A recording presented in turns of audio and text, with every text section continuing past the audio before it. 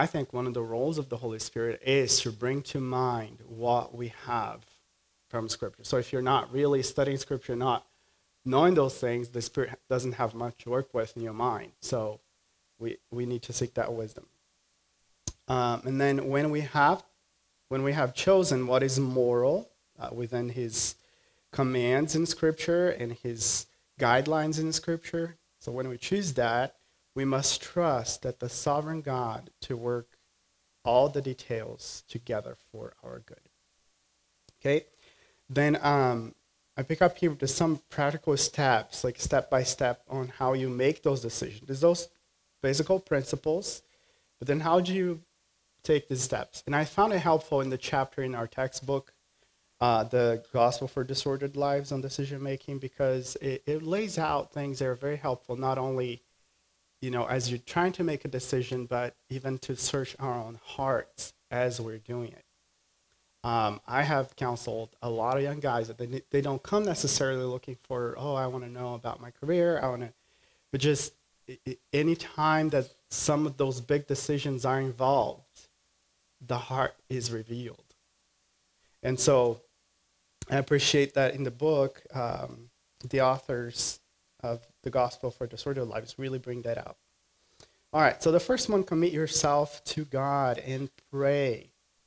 Let's start with 2 Corinthians 5:9. And maybe someone can find 1 Corinthians 10:31.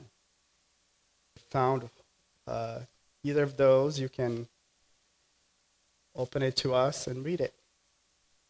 Very good. So we make it our ambition to be pleasing to Him. 1 Corinthians 10:31. Someone found that one? Very good. Thank you, Josh. So godly decision making starts with a proper personal heart condition and a right posture before God. Ask yourself heart-searching questions. Am I committed to pleasing God? Do I want to do X or not to do X for godly reasons or for self-centered ones? Is God's word my final authority in every respect in my life? Am I crying out to God for wisdom, humbling myself before Him? We know that He resists the proud, but He gives grace to the humble. When we make plans, James talks about that. If you say, tomorrow I'm going to go to such and such a town and do a trade, that is pride. You're presuming that God will give you what you've been planning, what you intended to do. Instead you should do God's will, and he's speaking here, God's will, His sovereign will, His providence. If God's going to bring about the right conditions for this to happen, I will do this. So I think it putting in the right perspective. Am I seeking selfish pursuits, or I'm seeking, putting everything under the sovereignty of God? In decision necessary areas about which other Christians differ, am I seeking to love, to serve, to prefer my believing brothers and sisters by willingly limiting my freedom so as to pursue unity and not injure those with weaker conscience? I think that is very helpful for us to consider. If you're living in a household with roommates or other people, are you considering them as well? Or you're just thinking about yourself? Instead of us making choices apart from the Lord, we also need to depend on Him. This is where I quoted here James 4:15. The Lord will live and do this or that. Now, study Scripture. Now, number 2 here. Study carefully and prayerfully the relevant passages addressing your specific decision area. Search and scour for God's Word. Don't just assume the Bible has nothing to say on the matter. Be sure. I do remember there was, I think, one of my very first counselees. I had to counsel this couple that had a decision to make with frozen embryos. I just remember frozen embryos. Where you find that in the Bible? It was hard. But then I thought, well, does the Bible talk about life and us generating life? So does the Bible condone abortion or the killing of even embryos. No, so they were deciding if they were going to keep these embryos or if they were going to destroy it because the hospital had a deadline. And this particular lady was in her 50s. So it's like, what do you do? Is she able to have those babies, or it's something that it was a lot going on. When the doctors were saying, no, she's fine, she can have them if she wants, if it's her desire. And then we come down, well, the Bible clearly forbids us killing, so destroying those embryos were not an option, right? Then we move on to the next thing, where does the Bible give wisdom here? Well, I remember walking them through, well, as parents, you're already parents. They're not born, but they are your children.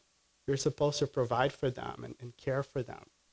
So if it was something financial, they couldn't bear that child, they was going to put a restraint. They could just, they were unable. What was the possibility? Well, they can put the embryos for adoption. And so we walked through that. And then we kind of decided the pros and cons, and we'll see here some of the. So the first question should be, is there a biblical command or prohibition involving my decision? You should, on that one, there's no freedom. You just know you have to obey. But then when it comes down to, okay, I'm obeying God, there's all these possibilities that I could obey God. What do I do now? So within my choices, are there biblical principles that give me wisdom on the topic? All right. Step 3, gather needed information, explore the options, and examine your heart. What are the relevant facts about yourself and the situation that apply to this decision? Do you have enough information? Do you need to research something? Who should you talk to? Have you explored different options? What unanswered questions remain? After addressing all of that, consider this by suggested method that includes wisely searching your heart. So brainstorm and draft a 2-column list of pros and con factors related to each option you're considering. So with this couple, I had to walk with them and kind of think, well, or the husband didn't want to have they already had a child. I thought, this child is too rambunctious, I can't handle another one. Well, it came out that both of them were workaholics, and they did not want to spend time with the kids. And so, putting the pros and cons was like, oh, your pros are telling me a lot about what you do, and your cons telling me a lot what you really value. So I think from there, it's helpful for us to see our own hearts on these things. We order each factor within each column in order of its importance to you. What are the things that you value the most? Assign a percentage weight to each of items, so the total pro list and total con list equal to 100%. Force yourself to honestly ask which pro and con factors you most value. Then honestly and prayerfully consider your godly, ungodly, or mixed motives for including each pro and con item. If for those that are counselors, pastors, helping people, I think it's a great thing to help people to sort that through, because sometimes they don't know their intentions. I recall another situation where it's happened. This young guy trying to figure out like a career path, and it kept coming back to, I don't think, and he had a job, a good paying job, but he was just dissatisfied. I'm like, well, I think I need a better job, a better paying job. I'm like, well, it's nothing wrong with that. Nothing wrong with wanting to. But it was like, well, I've tried this. I started college for this, but I dropped. And I just started asking questions. It's like, well, and he kept saying, no, it was this traumatic situation where I was dating this girl, and her dad told me that I couldn't date her because I wouldn't be able to provide for his daughter. So it's a genuine concern. But the dad had this really high standards for what living was. And it wasn't that this guy was irresponsible. On the contrary, he was very responsible, and he was, going to college and trying to figure out things. But he kept going back to that story. Well, I just, the next person, I just hope that when I talk to the dad, there will be no objection. So he kept going back to that. He kept going back to that. I'm like, well, are you seeking to do a career because you want to please and glorify God, or you want a good paying job so you can get the girl? And it really opened up his eyes. He's like, what? Man, I am, and it was like every time, every conversation we had, it came down to this. Look, just the next time I talk to a dad, I want to make sure that I have that. Well, didn't that show and reveal his heart? Praise the Lord. This guy's doing really well. Got college and he got another job, actually paying even more. I don't know where he found a girl yet. I haven't gotten in contact, but it was very helpful to think about, what are the pros and the cons and what is really behind that. All right. In joint decisions involving another person, for example, your spouse, encourage the other person to take the same steps outlined above separately from you, and then discuss together your respective lists and then analyze as you each made about ranking, percentage weights, and motives for each factor. Be sure you and the other person listen so well to each other that you each can accurately summarize the other perspective and can work toward loving unity in your decision. I think Proverbs is a lot of wisdom on that for us being good listeners. Sometimes we have our mindset, I know, in marriage, we're trying to make a decision, and we men can be so obstinate that we don't listen to our wives and their wisdom, and that they can see things that we don't see. So for those of you who are married, how do you go about when you have diverging opinions? What is your procedure? What is helpful? What is not helpful? I want to hear from you.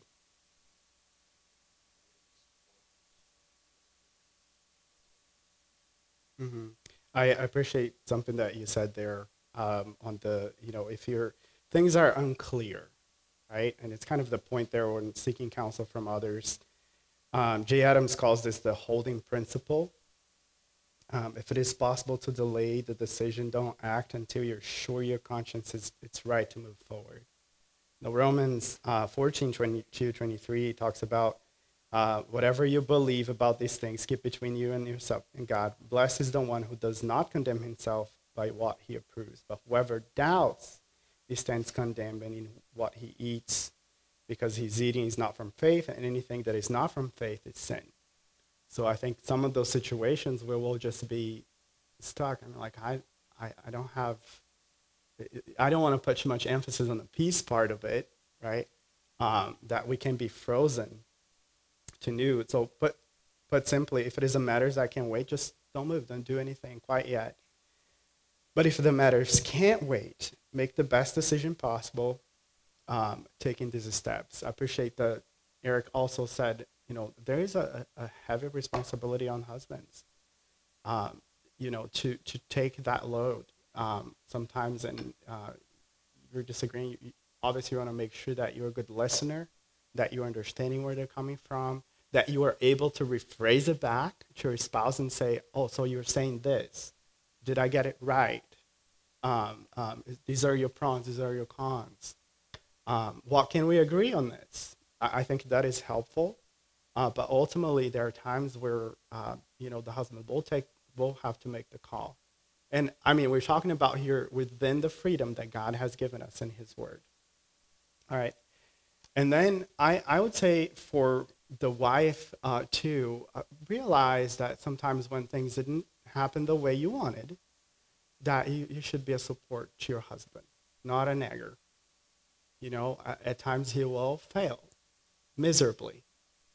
Your role is not, I told you so, should have gone my way. No, you're going to support him and say, you make this decision, we trust the Lord, and this happened, praise him. In his sovereign, that was his plan. I think that is a helpful way to say things, not to be nagging your husband. Okay? All right. The point 4 is seek counsel from others. The book of Proverbs repeatedly exalts the value of seeking good counsel. Proverbs 11:14. Without guidance, a people will fall, but with many counselors there is deliverance. Proverbs 12:15. A fool's way is right in his own eyes, but whoever listens to wise counsel is wise. Proverbs 13:10. Arrogance leads to nothing but strife, but wisdom is gained by those who take advice. 15:2. Plans fail where there is no counsel, but with many advisors they succeed. Then talk that one, 27:17, famous one about friendship. Iron sharpens iron, and one person sharpens another. Many times, it's good to have that one friend that you go to. It could be an elder, it could be a deacon, whoever, close friend that is more mature or has more experience in a certain area than you do to seek that advice. 24:6, you should wage war with sound guidance. Victory comes with many counselors. I think particularly if those decisions, they're very weighty, that has consequences, or you're moving states, you're taking a different job, options are given to you. I think it's very helpful to just hear other people. On the other token, I think there are those that if they have to talk to everyone in a family, at work, at school, to be able to make a decision, and it's just paralyzed to make a decision. And I think there is a danger with that when you're too much into this and seeking people's help, that you just can't make a decision on your own. That you're not considering, what are my God-given gifts? I think it's helpful. There's wisdom in seeking counsel, but you can't take that to an extreme, where God is going to hold you responsible, not the other people. Then decide to act. Having prayerfully done, that's what I'm getting here, prayerfully done the above and based information you have, decide. Make what you believe to be the wisest and the most spiritual expedient choice. Within Bible's boundaries, God gives you freedom. So if you're seeking to please him and by obeying his word, do what you think is best and trust God for the results. Don't let fear keep you from acting. I think that's helpful. We can be so paralyzed, and that's not godly either. You have studied, you have gone through Scripture, and then yet you're just, where is this coming from? Is it because I don't have enough information? I can't decide yet. I'm doubting or is your doubt just unbelief, a lack of trust in the Lord that he can make that, things work out. One way or another, he is going to establish his will. So that's what the last point is here. Entrust your wise decisions into God's hands and live for him. Once you make the decision, don't look back and trust your choice to God. If things don't turn out the way you hoped, you will be tempted to regret or second guess your decision. Despite the care that you took above, an undesired result will tempt you to become disappointed or angry with God or with those who advised you. Don't yield to that temptation. Instead, trust your sovereign, wise, and good Father with whatever consequences flow from that decision. In Proverbs 16:9, I think it'll be helpful for us to go there. We're going to go there again in the sermon today. But it really talks about that God's sovereign providence, orchestrating and bringing things to pass as he pleases. It says, a person's heart plans his way, but the Lord determines his steps. So we can make those plans and we can act on them, biblical plans. I'm not just saying, if you're thinking something ungodly, contrary to God's word, and you just think, well, God established my paths now. I'm like, no, you're going against his word. You shouldn't expect that. But you obeyed him, and some things are not going as you planned. That's okay, because God has acted in his providence to bring that about. Doesn't mean necessarily you made a bad choice. It just means that, God had to modify that. And we know from Romans 8:28 that God works all things, right, for our good and that good is to make us more like Christ. I think that is a comfort for us. Um, if you're seeking to please the Lord and things don't go our way, it's a comfort for us that He will use whatever circumstance that happen to make us more like Christ. So trust the Lord to be with you and to help you to handle any adverse outcomes. Remember that part of trusting the Lord is learning from your decisions and growing in maturity. He is with you and for you, and even if you hoped for, results never come. I think that was a very good statement from the gospel for disordered lives here. All right, now let's get practical. Decision making about marriage.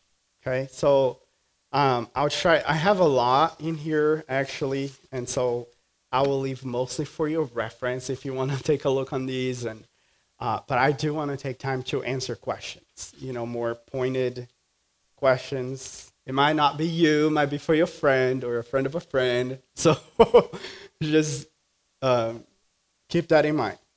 All right. So should I seek a spouse? I think that is a good question. And the next year when we come back from a new year, one of the first topics that I'm going to be talking about is singleness. I really want to spend some time talking about that biblically. So we're going to spend some time on that. I would say first understand what is the purpose of marriage. Why is so heavy? Why you want to get married? I think most single people that I talk to, they would say, I want to be married, and that's fine. Although marriage is not a command, there's not a command in Scripture, thou shalt marry. It is the most common setting in God's plans for His children. From creation, God's original plan for mankind, for companionship, Genesis 2:18, it is not good that men should be alone. I did a study at some point when I was in seminary. I wrote a paper on singleness, and I was kind of like tracing back how singleness was throughout ages, how different cultures. So in the Old Testament, singleness was almost, it was totally undesirable. It was not something people hoped for at all. And even Jesus' time, people got married really young. And then the Greco-Roman culture had a perspective. The new church, the New Testament church had a different perspective. And even in the future, in the kingdom, there'll be no more marriage. So there is, in a sense, that companionship that we have with others, and maybe with a spouse, but it is not a forever thing in God's original plan. Jesus said that in heaven, nobody's going to be married. We're all going to be brothers and sisters. So I think we should put that in perspective. It is, a good thing. It reflects God's plurality in oneness, right? He says, let us make people in our image. And then he did male and female. So there is plural there that makes one. It's the means by which the blessing of having children is fulfilled. Genesis 1:28. I think it's helpful. I sometimes read people talking about Genesis 1:28 as if it's a command to have children. If you're not having children, you're disobeying God. It's a command to have children. I think it is a blessing to have children. Some people can't have children. They try and try and try, and they can't. So for us to say, you're disobeying God, you're contradicting His sovereignty. God wouldn't command you to do something that He didn't enable you to do. So I remember studying, even one of my professors was saying, God is blessing the world to multiply, to be fruitful. That is a blessing. He's blessing them so they would fulfill, so they would have children, so they would multiply. It is not necessarily a command. Now, I do question when people don't want to have children, because it's kind of like a natural way. It's part of the combo. It's a blessing, and it should be pursued. I question when people oppose, I don't want to have children. it's a matter of responsibility. It's a matter of inability. There are certain pregnancies that are high risk.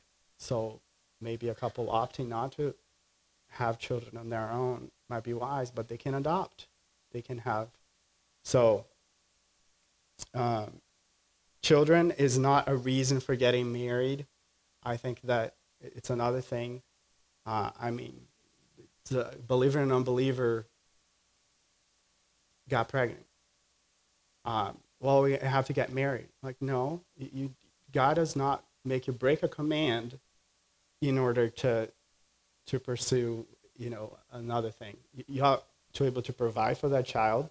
You got to parent that child, but it's not a reason for being married. You're not going to break God's command in order to do something.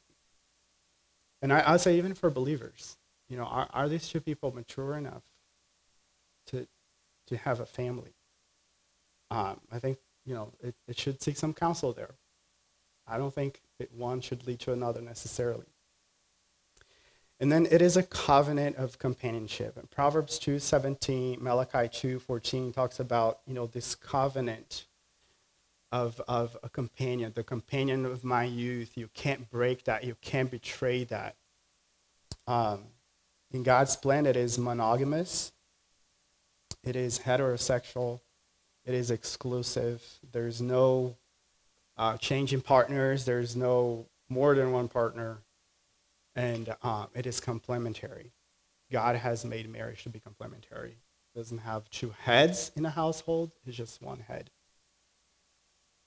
And then the question comes, what about sexual desires and emotional needs and having children? I think, and we're going to get there, 1 Corinthians 7. But I see a lot of people saying, well, you should get married because you have uncontrollable sexual desires.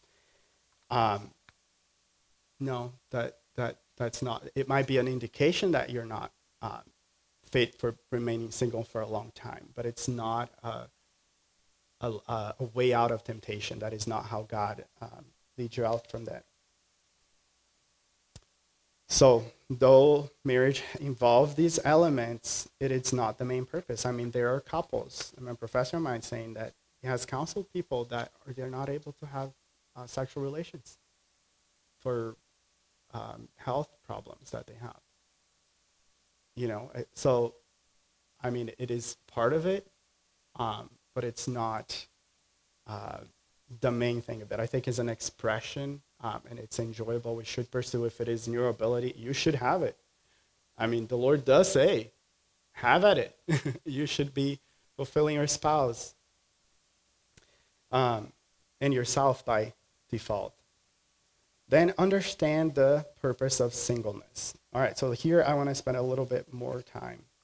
In 1 Corinthians 7, the Apostle Paul addresses whether his readers should pursue marriage. God has gifted certain people to remain single. As a single man, Paul offers the fact that singleness gives him greater freedom to serve the Lord. It is not good for men to touch a woman, he says in 1 Corinthians 1b. But I want you to be free from concern. One who is unmarried is concerned about the things of the Lord, how he may please the Lord, but one who is married is concerned about the things of the world, how he may please his wife. And his interests are divided. I'm reading verses 32 to 34, by the way. The woman who is unmarried and the virgin is concerned about the things of the Lord, and that she may be holy both in body and in spirit. But one who is married is concerned about the things of the world, how she may please her husband. Then Jesus also speaks of some who remain unmarried for the sake of the kingdom. So, Matthew chapter 19.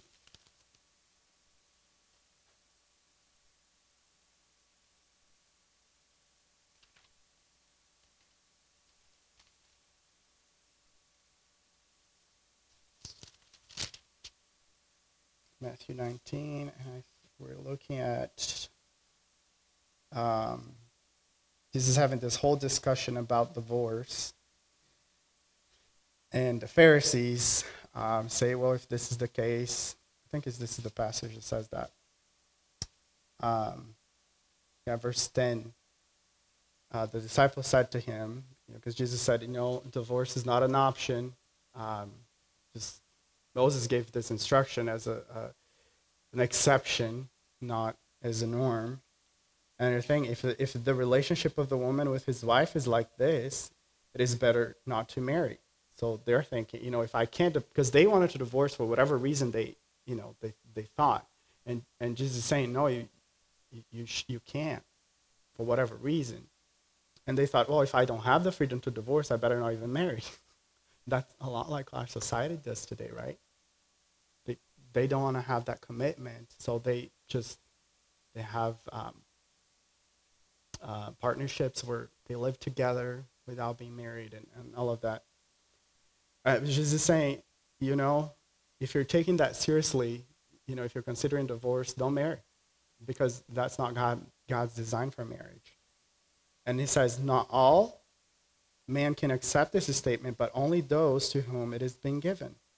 So there is the eunuchs, people that have been emasculated, who were born that way from their mother's womb, or obviously there are those that were emasculated. Then there are eunuchs who were made eunuchs by men. And then he gives a third category. There are also eunuchs who made themselves eunuchs for the sake of the kingdom of heaven.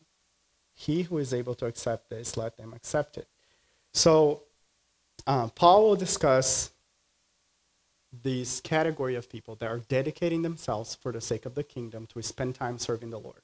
If you are single, you have more time on your plate. That's what he's advocating here. It's not that only single people serve God and married people don't. I mean, if you just look around our church, we have both singles and married people serving. So I don't think it should be an excuse for married people to say, no, I don't have time, and not serve God, and then for the single people be overwhelmed. You have more time, you do this. I don't think we should play that card.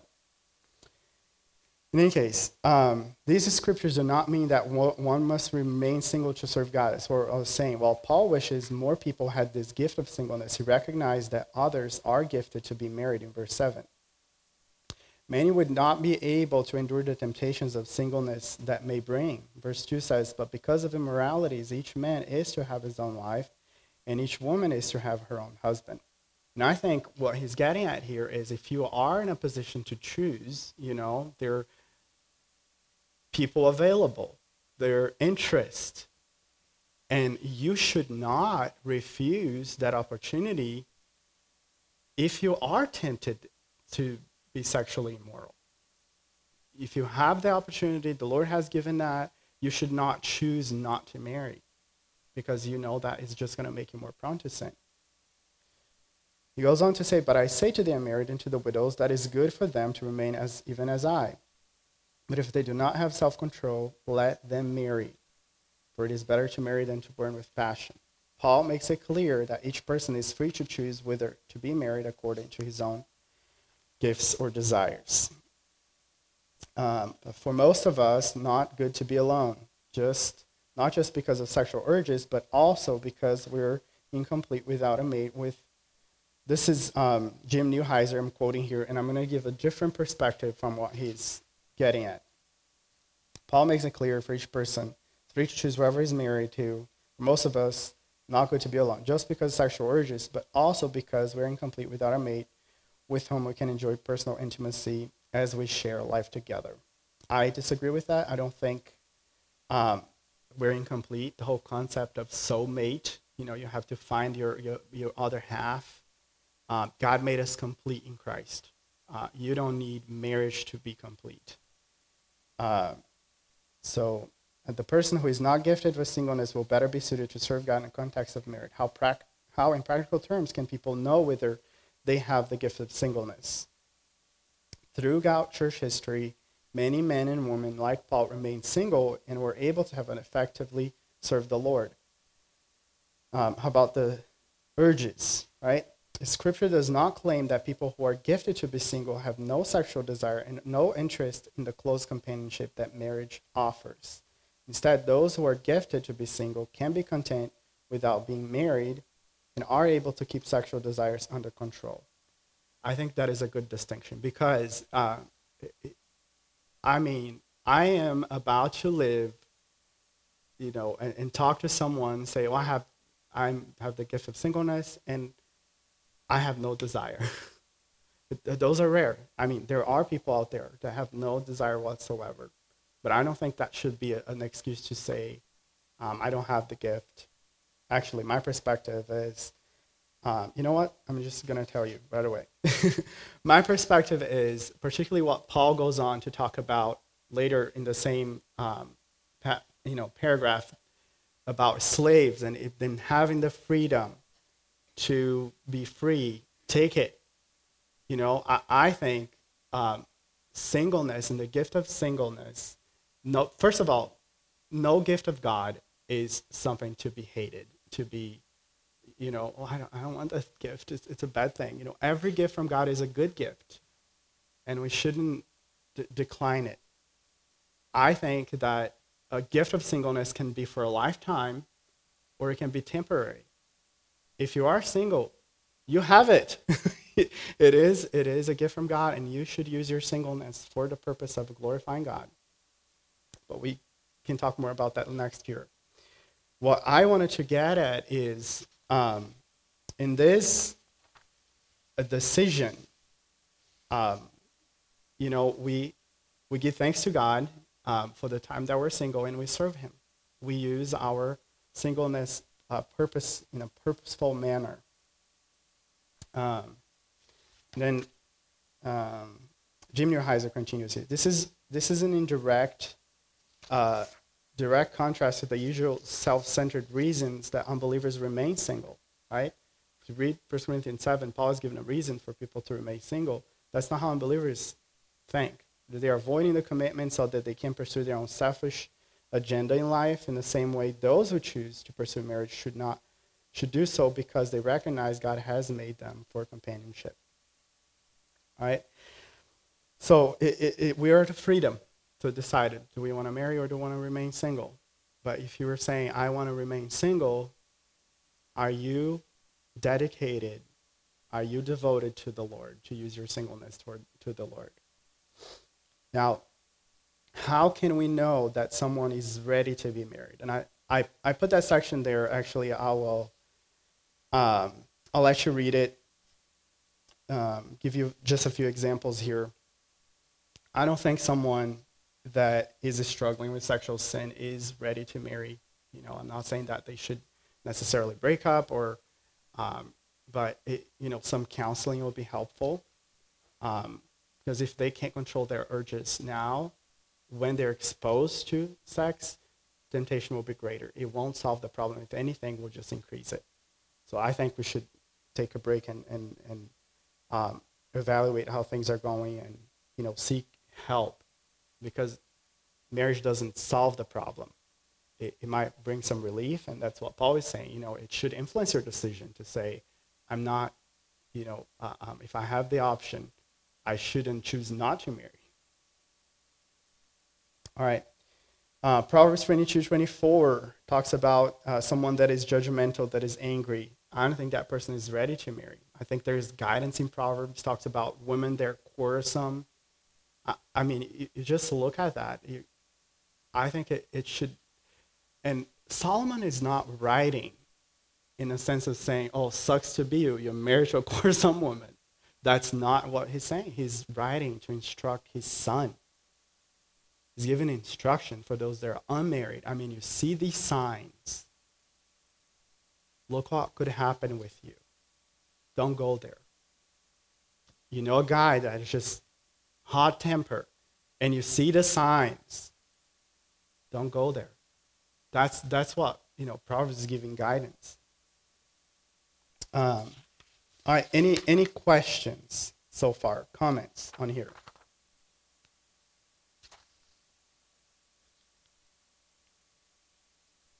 Yeah. It is a blessing. And, there's so many ways that the gospel can be displayed in both lives. I think that's where Paul is advocating there in 1 Corinthians 7. There's blessing in being married, there's blessing in being single.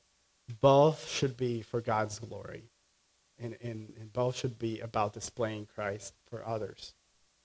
All right, how about then um, you go doing that? I think the question comes, how do you find, right? I'm going to get to that a little bit, but how can you know whom you should marry? All right, side of my mind, I do want to be married. I want to be married, yet I am single. Maybe I have the gift temporarily, not for life. Then how should I choose between one over the other? So I think there is a lot of mysticism on that. There's this whole thing of the one, and I think it's where it really comes down to the traditional view of God's will. There's only one person for you in this world, and you have to find them. And if you marry someone else, sucks to be you. You didn't get the one. You have God's plan B. It's not gonna have a happy life, and it just no. In God's sovereignty, if you marry that person, even for the wrong motives, or it is His will. In His providence, He did allow that. I mean, if you have married an unbeliever, clearly you have broken God's commandment, and that's where I'm gonna try to get it here. We need to seek wisdom. It is not about the fuzzy feelings. It's one of the things that I do ask a lot about when doing premarital counseling. Is just why you want to marry this person? And the answer is very telling. Oh, I just love him so much. It's all about the feelings and do you know them? Yes, it is important for us to have an affection, but infatuation can often be misleading. Ask them, what do you think love is? Oh, I just think it's having fun. Oh, I just think it's just this thing I feel. I can't explain. I can't put into words. I just feel it. Love has clear definitions in Scripture. So there is a way that seems right to man, but the end is death. Samson, is the one that had love at first sight. Look where he ended up. Single people must guard their hearts and have biblical priorities as they look for a spouse. Proverbs 31, describing that woman that's the ideal, right? The emphasis really on the fearing God. So here's some instructions. I put a little chart there. I thought it was hilarious. So if you, there's these two people and are looking for the bulletins in the of the bulletin board, and the guy just looks at it. It's just babes in Christ. It's a class for new believers, and he's thinking, wait a minute. And then the lady is looking there, and she says, fisher of men. Oh, I can find a men of my own. But the Fishers of Men is an evangelism group for the church, is not for the singles. So Christians must only marry in the Lord. I think that is the major thing. In the Old Testament, we had Deuteronomy saying that we should not intermarry the nations. There was clear commands. In the New Testament, Paul issues a general warning about being bound together with unbelievers. If they came to Christ later in life, you can't prevent that. It's just something that you would have to deal with. But if you are single and you are a believer, you can't be bound together. You can't be unequally yoked. He also explicitly mentions his right of taking along a believing wife. So, and likewise tells widows that they are free to remarry whom they will, only in the Lord. So 1 Corinthians 7:39. Some Christians claim that they plan to use their dating relationship for the purpose of evangelizing their boyfriend or girlfriend. I think it's one of the greatest deceptions. And it is more common than you think. 1 Corinthians 7:16, and I mean, even for people that are married, Paul is talking to them, how do you know, a wife, whether you will save your husband, or how do you know, a husband, whether you will save your wife? And he's giving instructions for those to remain if they want to be a witness to them, but if the spouse abandons them, they're free. But for those that are single, that they have the option of marrying, they shouldn't be pursuing an unbeliever. You're not God. You're not sovereign. You can't save anyone. You can't guarantee that. It is a sin. And then just claiming to be a Christian is not enough. It's not enough that someone merely professes to be a believer. Scripture warns that many claim to be followers of Jesus prove to be false. There are those that will pretend to be Christians just to, I like this nice Christian girl. I remember looking on dating apps, the unbelievers, I just want a Christian person.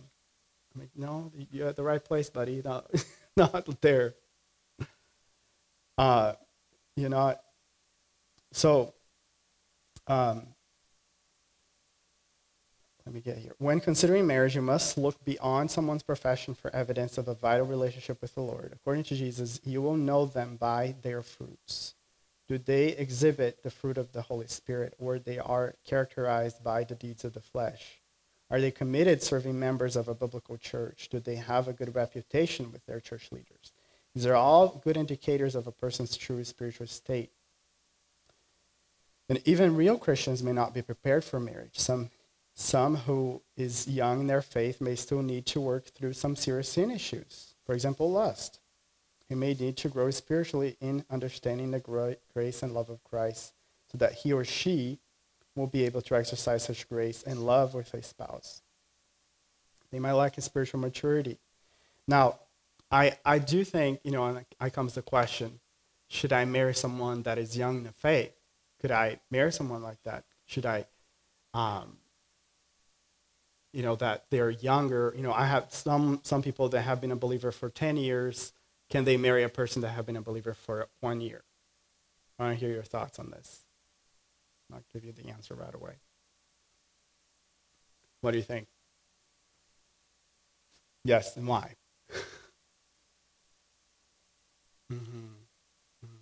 Very good. You're being sanctified.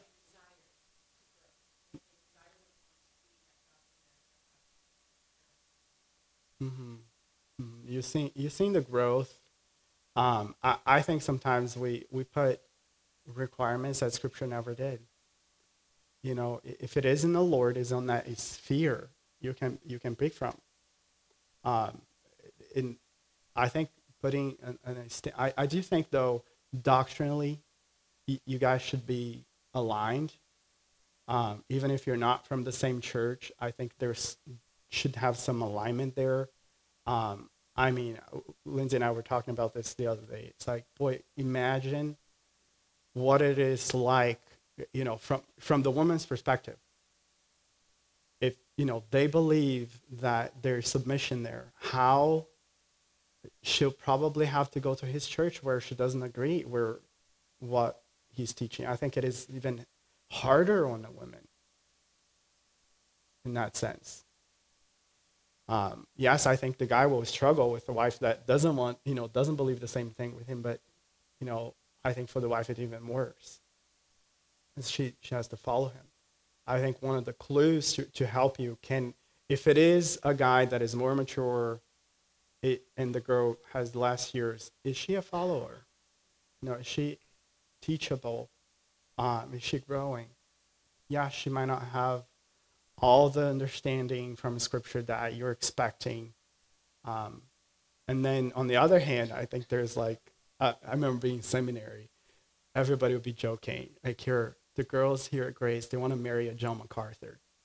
It's someone with a high level of intellect. Actually, I remember being there and just saying, well, avoid that person.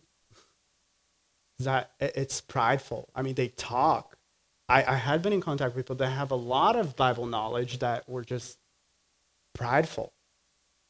So so Bible knowledge, many years of being Christian or not, I think that shouldn't be necessarily a determining factor. I think maturity should, Growth should, but not necessarily Bible knowledge. What else? hmm hmm Yeah.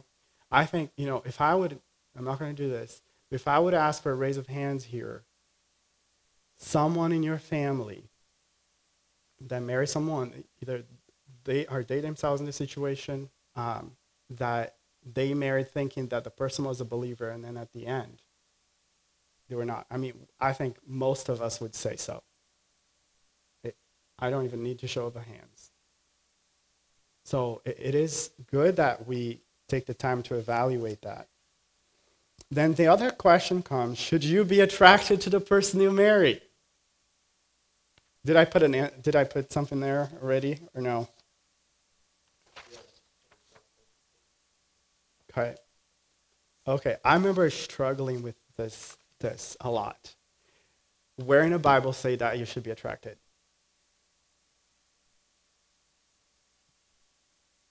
That's the part where I think, I had people saying that, pastors, should I be attracted? On the contrary, Scripture, whenever it speaks of beauty, it's on a, more of a warning level. Do not be deceived by beauty. Let not be the emphasis. And so, yes, I do agree with you. I think you should have, some sort of attraction. But if you think about it, for many, many years, people got married without even knowing their spouse, who they were marrying, never seen them. And I don't know if I copied there, but Fiddler in the Roof, right? It's he asks his wife, "Do you love me?" And then she answers it with, these long questions as they married 25 years before they conclude that they did learn to love each other as the other shared life together. Now, I think, that I do believe it is important that one, to be attracted to the person whom or she is considering to marry. God's design is that a husband and wife will find delight in each other physically and emotionally. Proverbs 5:18, Song of Solomon, you see that there is an attraction there. But at the same time, I remember sorting this through, and I'll take you here through my reasoning for you young man, if you have that thought. 1 Peter 3. 1 Peter chapter 3. I do remember just struggling, because beauty is very relative. I just remember as a teenager, I had just a gamut of standards. It has this, should be this high, it should be this. I had a whole thing where that was my standard of beauty. And then I question, even not just myself, but people that have these standard of beauty. Where is that coming from? Is that a personal preference, or is that an influence? I think our culture today is highly influenced by pornography. It is everywhere. You look at the, what do you call those, banners, billboards, they slim fit. The jeans are designed today to be like tighten you. It's just there's a whole emphasis on a standard that, it's shaping the way we see others. I believe attraction is, it's not as much beauty. It could involve the personality. It can involve the, have you met someone that is just handsome or very beautiful, and they open their mouths and you're like, oh my goodness, that person is just ugly. I can't, I remember there was this one girl in college that I was just uncomfortable around her. The guys were just turning their heads around, but it was a thing she talked about. I'm like, who are you? It's just, it made her, and Proverbs talks about that, right? It's like a beauty misplaced is like a jewel in the mouth or in the nose of a pig, right? I think that it's a good illustration of that. So I remember my professor talking about this passage, verse 7. No, verse 7? No, verse 5. Backtrack. 3. It's talking about women and how they should adorn themselves. The adornment is not being merely external, braiding the hair, the wearing of gold jewelry, or putting on dresses, i.e., external appearance. But let it be the hidden person of the heart with imperishable quality of a gentle and quiet spirit, which is precious in God's sight. I remember, thinking about these two qualities, the gentle and quiet spirit. I started praying, God, I want to date someone, and I want to see someone as you see them. I want to see them as you see. I want to consider precious what you consider precious. A gentle and quiet spirit, you eliminate already half, if not more than that, of women. They're not teachable. Just argumentative, just wanting to, learning. Doesn't mean the person is to be quiet, never talk. He's not talking about that. It's just a teachable person. And I prayed for that. I remember God replied, it was not Lindsay. So the girl I dated before Lindsay, she was nothing like my standard, so to speak. And it really broke that down. I had people in the church saying like, oh, you guys serving together, would you consider? And I mean, like, oh, I'm not attracted, she's taller than me. It's just, I'm not my type. And I kept going through that, and this verse, kept going in my mind. And I just prayed, God, let me see as you see. Obviously, that was not the person, God wanted for me. I married someone else, and there's way. But in a sense, God did use that to break that standard because as, I was like, I'm going to give this a shot. We went a few dates, and I was like, wow, this person is beautiful. And actually, and Lindsay knows about this, she was one of the, most of the beautiful girls in the church. And people would think, like, what are you thinking? Like, she's attractive. It's like, we all have different patterns. We have different standards. But as I got to know her, it's like, wow, this person is beautiful. And God's providence, it didn't work out. I did not regret one bit because he had something better for me. But I think it does help us when we put our hearts in submission and thinking, God, I want what you want. I want to value what you value. Would you help me to see with your eyes? And I think he does that. Question where this standard is coming from. Yes, you should be attracted. I agree. But where is that attraction? Define to me. What is your standard? What is your type? Yeah. Yeah. Yes. Very good. Very good, Eric. So both guys and girls. I think for girls particularly, the fact that, some of you have wonderful parents.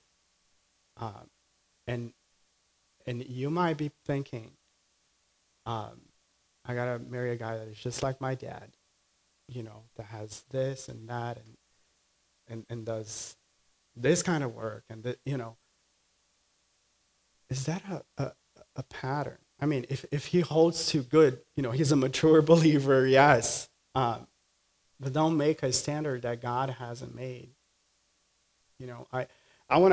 One more last question and then we'll close. I'll save the ministry call for next year when we come back. How about, what else do you think should influence that decision? So beauty, we see that it's not necessarily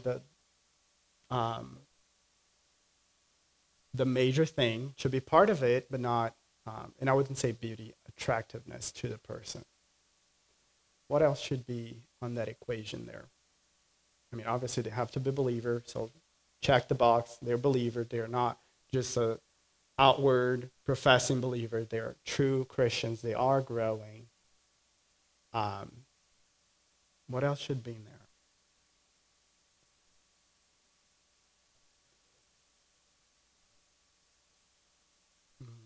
Very good, Steve.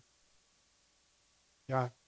So we talked about doctrine, right? And I think, I know this is an application from the verse talked about that you shouldn't be unequally yoked. So I think there is an application there for doctrine too. If you can't be, too distinct, going two different directions doctrinally. And then what Steve is talking about is goals in life. If you have two very distinct goals, for the man, it will be hard for the girl to follow. You're going in one way. If it is missions, for instance, and it's not something that they're open to, and not necessarily, like, I don't think Lindsay was, she considered missions before, but she wasn't dead set, I'm going to be in Brazil, but she was open to it. And then for the girls, are you able to follow that person? Is that something that you can live with? I think that should be a breaker for that. David?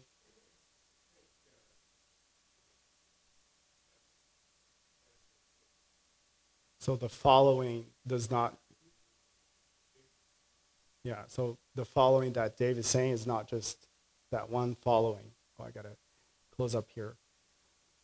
But, any big decisions in their life. And I would say, too, being open-minded to different circumstances that God is not going to give you the exact person. We change preferences. I remember I wanted to marry a lawyer. What? I can't even, when I was young, that was one of my things in my mind. Like, that changed quickly. So set aside, just one more example. I had a friend in seminary that he's Russian.